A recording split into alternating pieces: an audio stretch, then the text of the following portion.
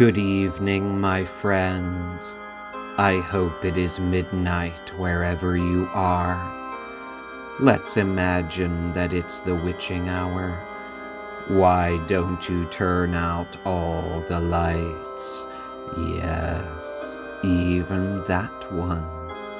That's better. My name is Josh Hitchens, and I am your host tonight. Welcome to Going Dark Theater, and this midnight I will tell you the tale of the Borden tragedy, Part 3.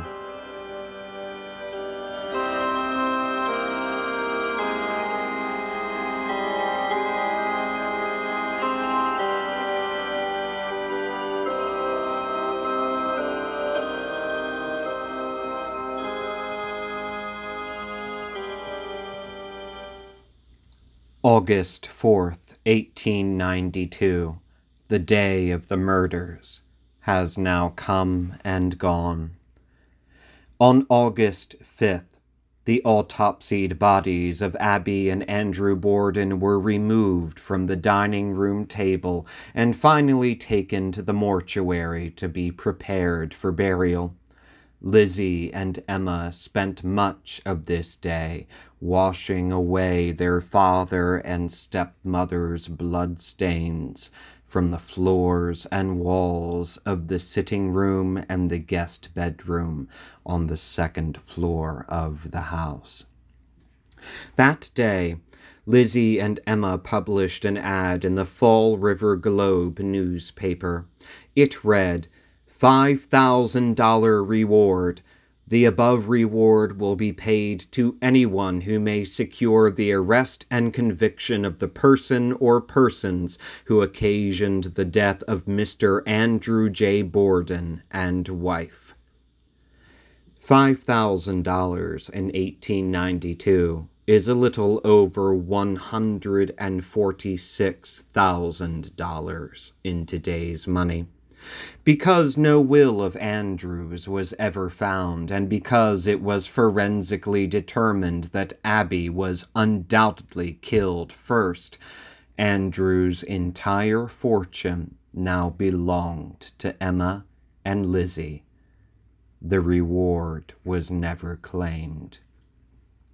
Also in that day's paper was an interview with one of Lizzie and Emma's uncles, Hiram C. Harrington, who was married to Andrew Borden's only sister, Luana.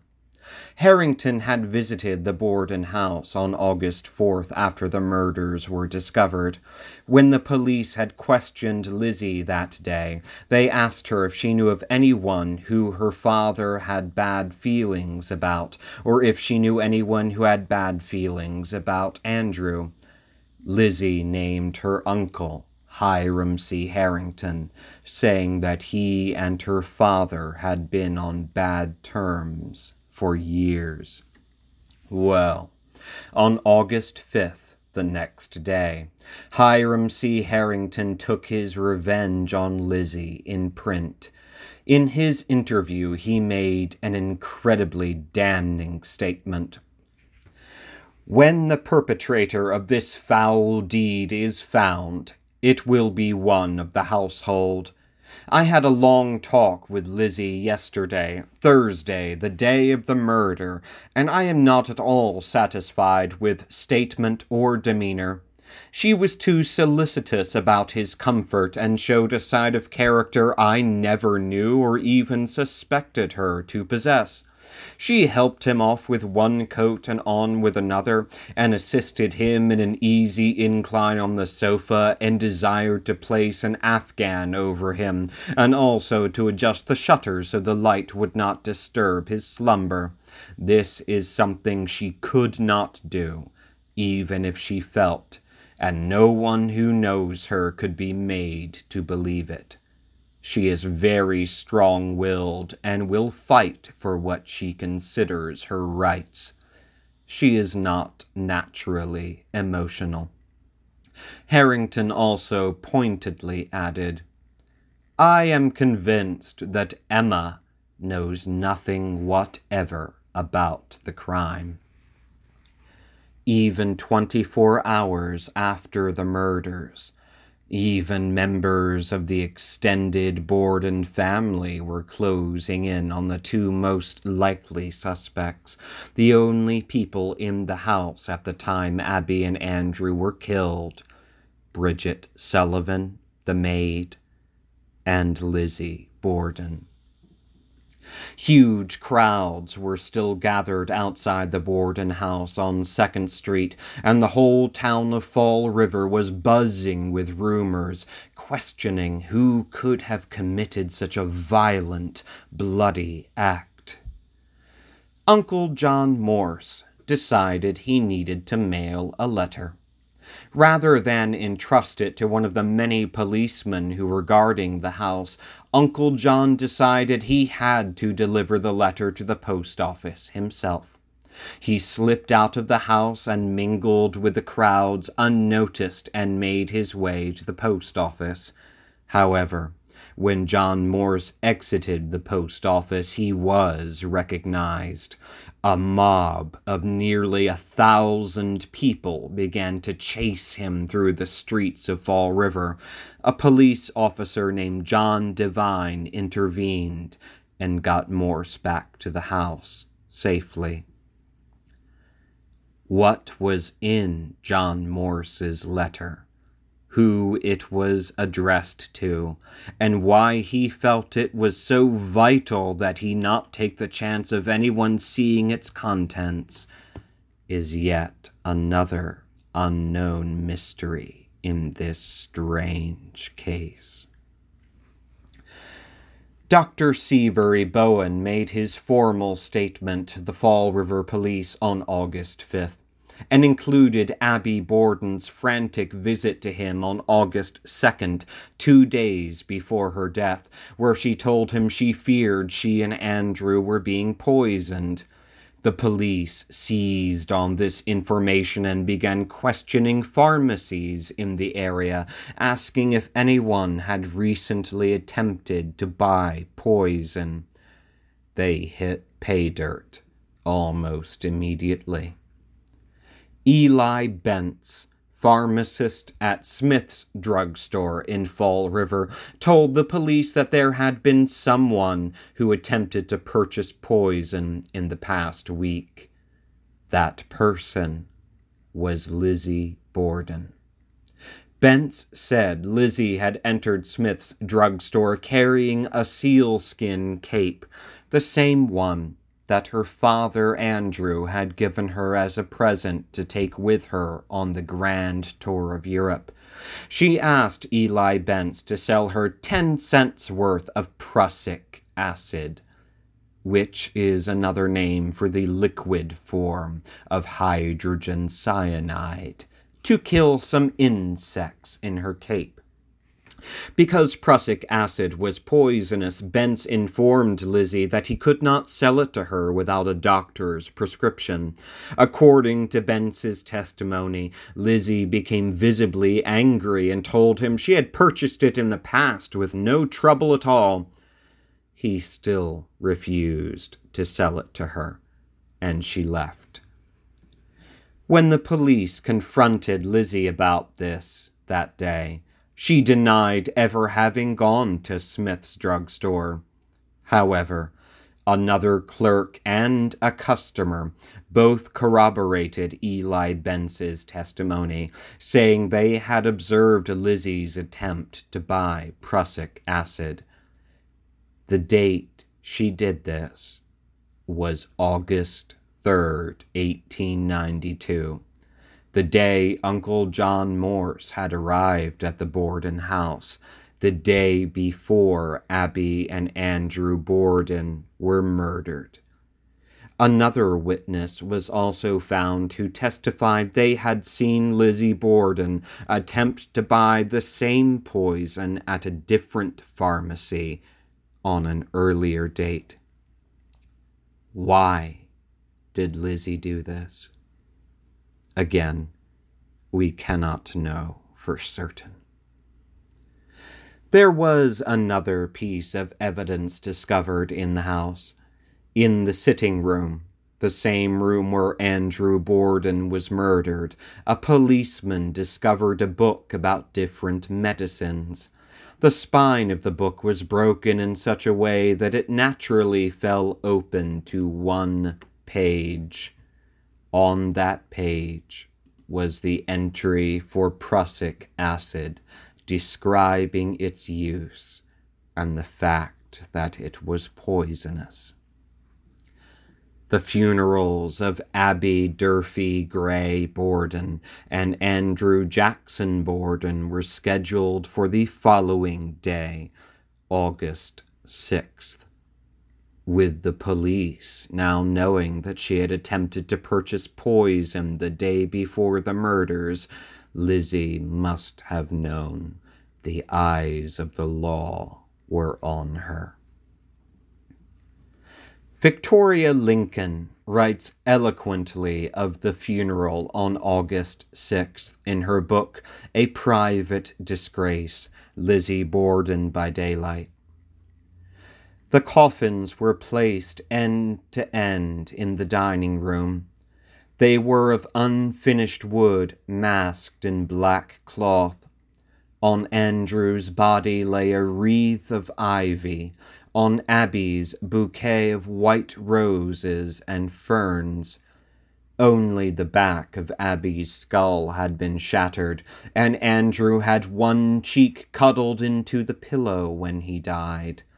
Now, turned good side up, Andrew appeared only to repose in a deeper sleep, and the press reported that both looked wonderfully peaceful. Lizzie took her last look at Andrew, at rest, with her gold ring still on his little finger. Suddenly, Lizzie bent down and kissed him. Lizzie did not wear black at the funeral, and Emma did not wear the customary mourning veil. A crowd of 3,000 or 4,000 people gathered as close to the Borden house as the police would allow to see the coffins of Abby and Andrew Borden make their final journey to Oak Grove Cemetery. The graveside service was closed to the public, and they kept a respectful distance from the family and close friends who gathered near the two open graves in the Borden plot. Andrew would now be laid to rest next to his first wife, Sarah Morse, and the body of their daughter, Alice, who had died young, and Abby would be beside Andrew. The two coffins were lowered into the ground, and the mourners dispersed. However, the bodies of Abby and Andrew Borden were not buried immediately following their funeral on August 6th. The police wanted their skulls as evidence, so back to the mortuary the corpses went.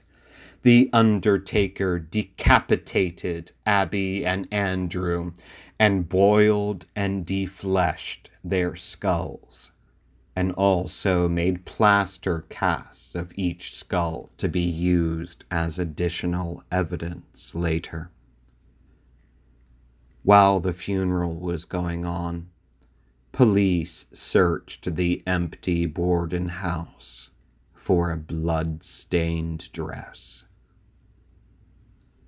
They did not find one.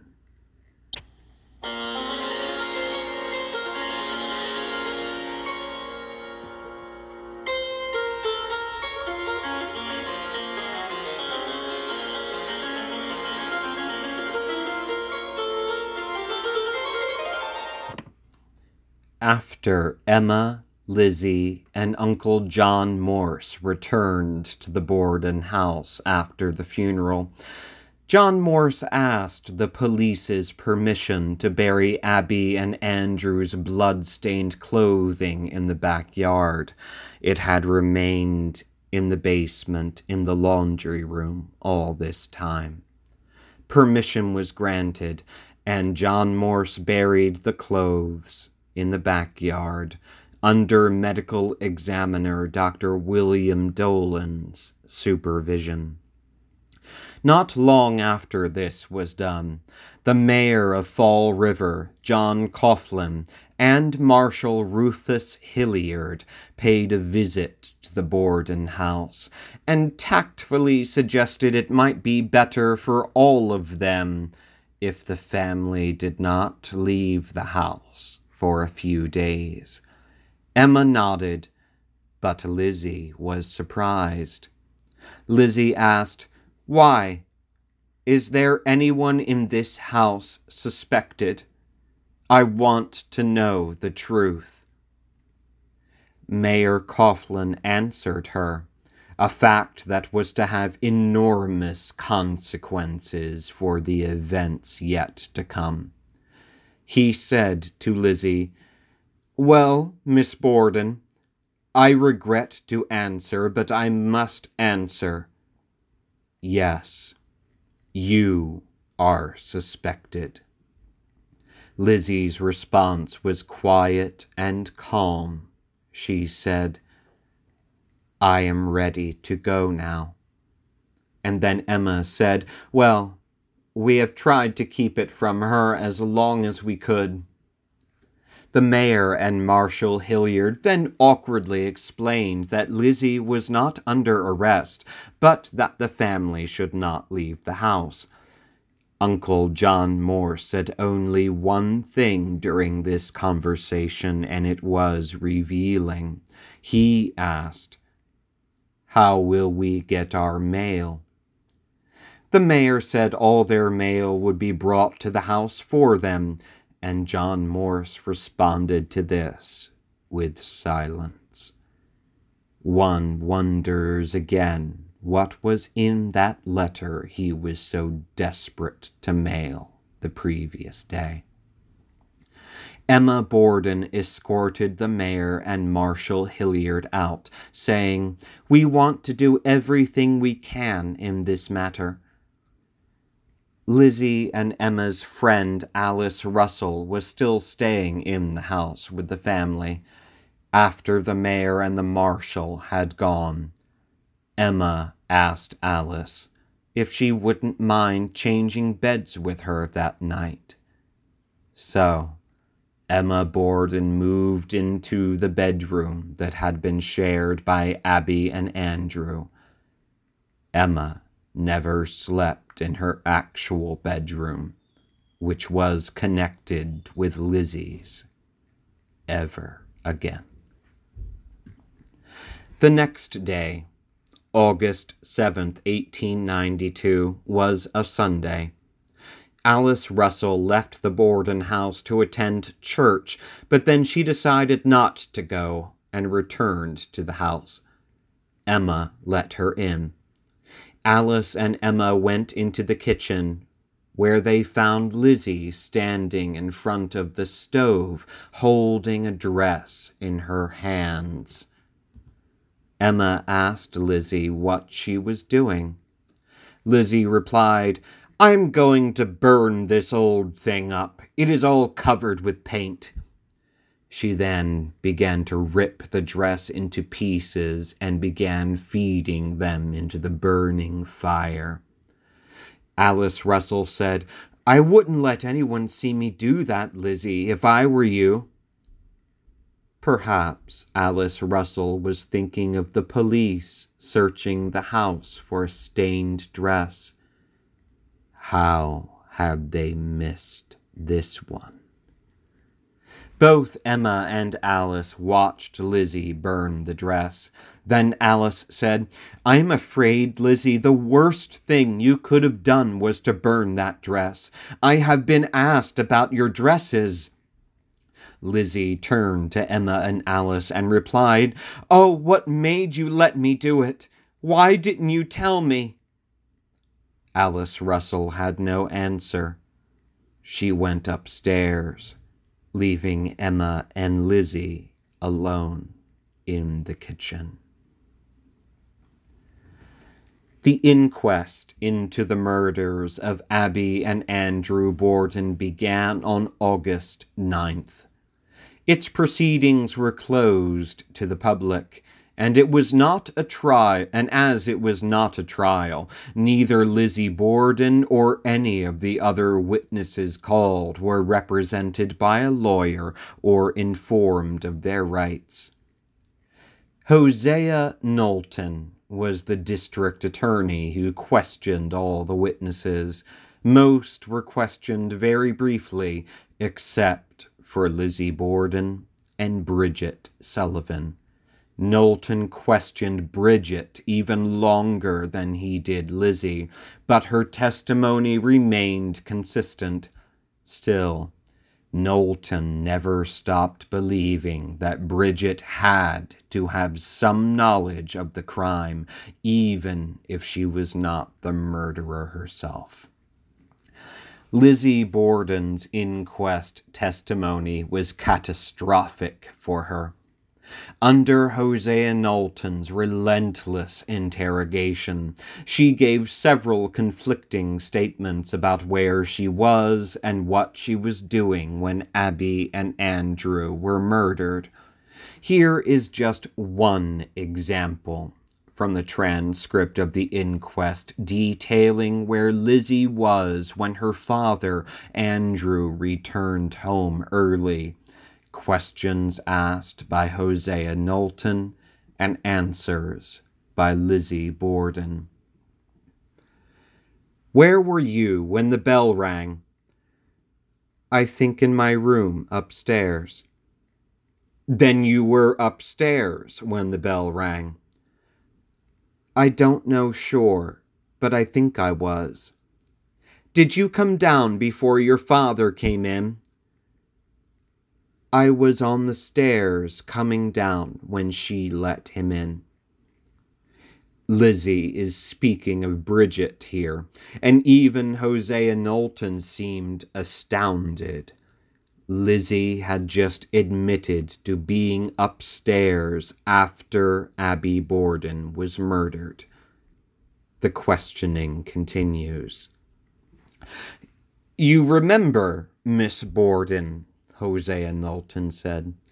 I will call your attention to it to see if I have any misunderstanding, not for the purpose of confusing you.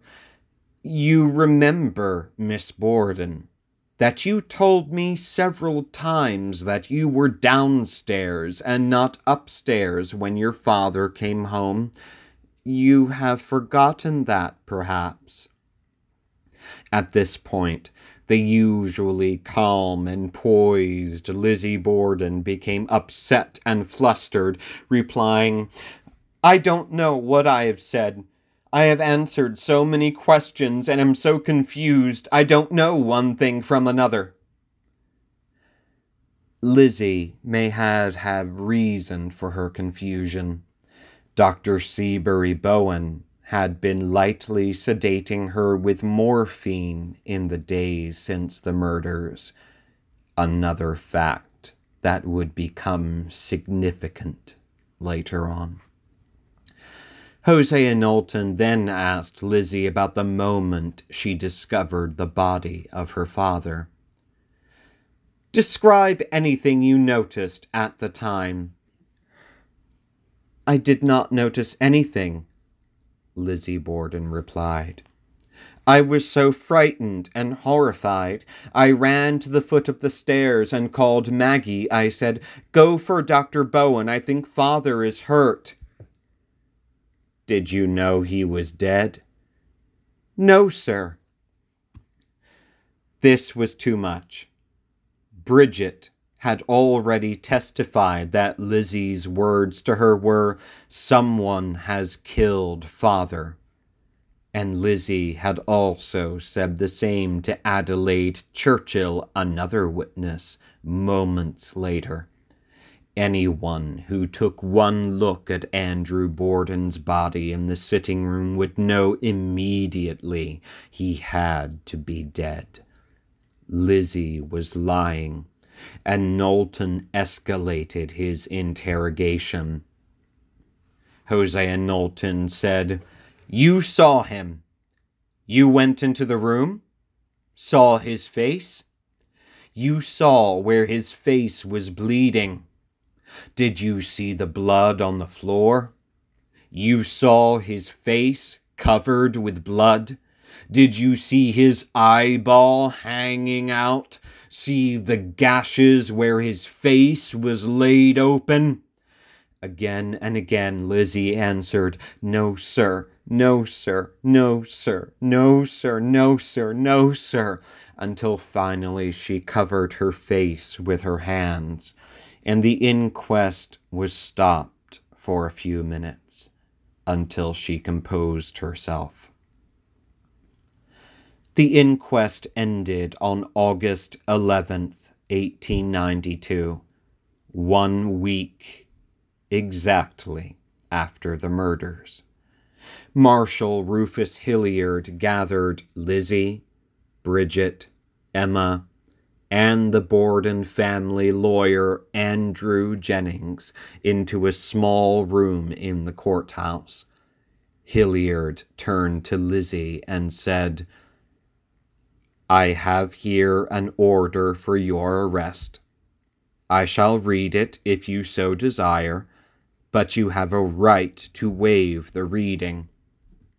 Lizzie Borden replied, "You need not read it." Emma Borden broke down and sobbed, shaking uncontrollably.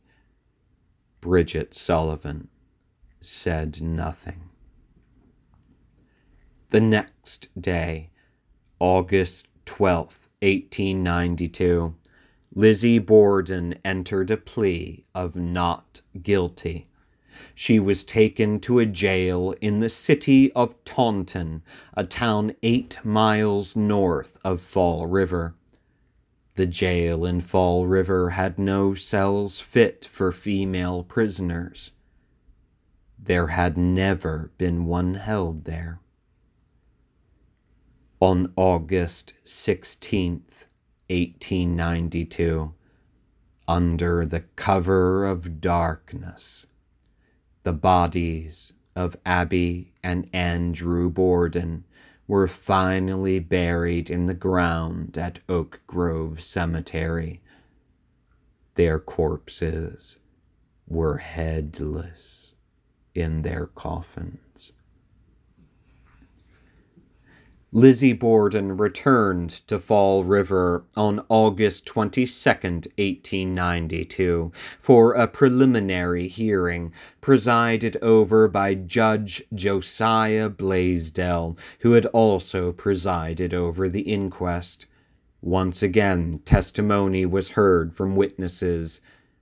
Lizzie did not testify this time, although her inquest testimony was offered into evidence and read aloud in court.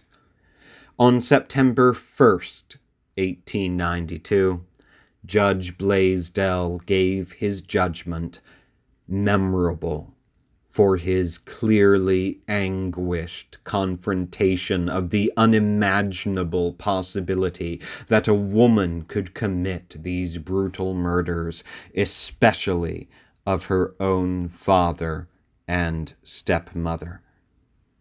Judge Blaisdell said, "The long examination is now concluded, and there remains but for the magistrate to perform what he believes to be his duty.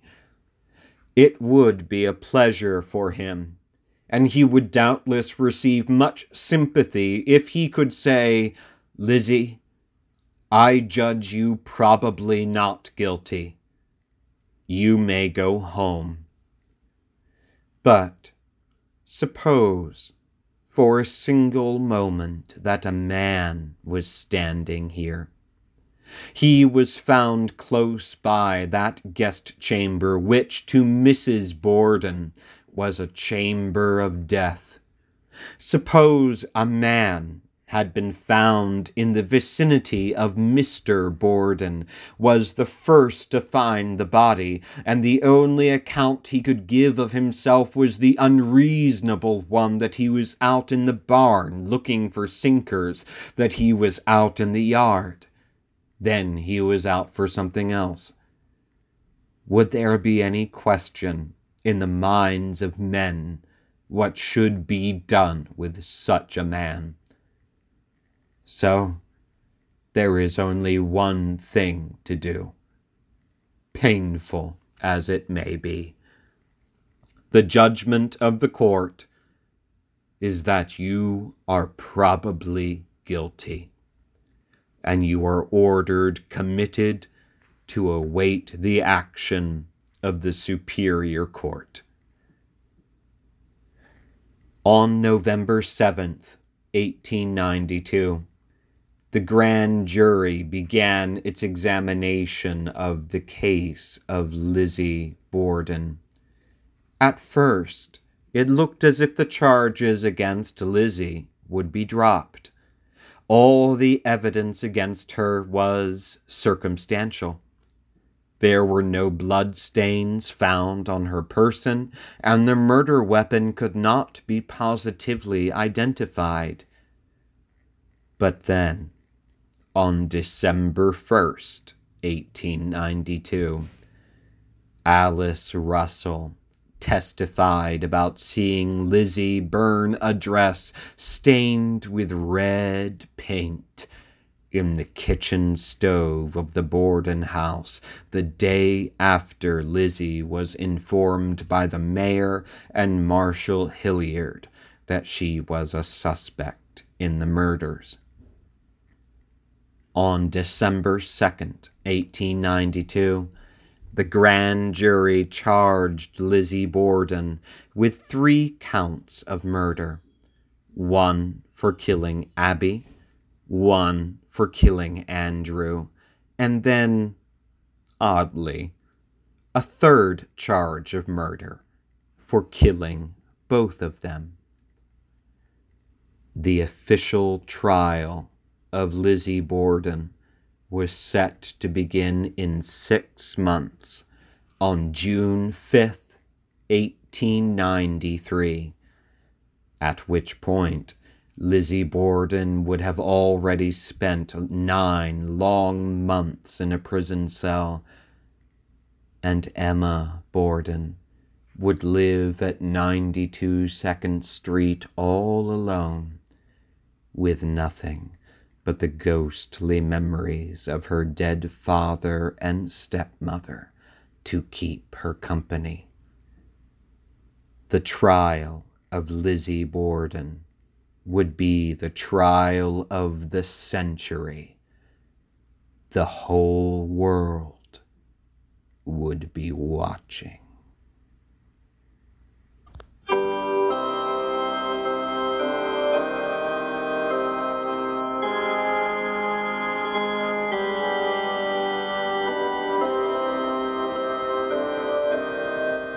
Next time we meet, I will continue with the tale of the Borden tragedy, Part 4.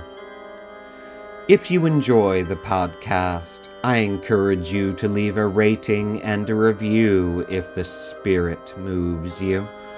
You can also like Going Dark Theater on Facebook and tell your friends. If you'd like to support the podcast, get access to episode transcripts and other spooky projects I'm working on, I have a Patreon, patreon.com/Josh Hitchens. You can subscribe for as little as $1 a month. I am your host, Josh Hitchens, and you've been listening to Going Dark Theater. Until our next midnight together, I wish you all very pleasant dreams. And now,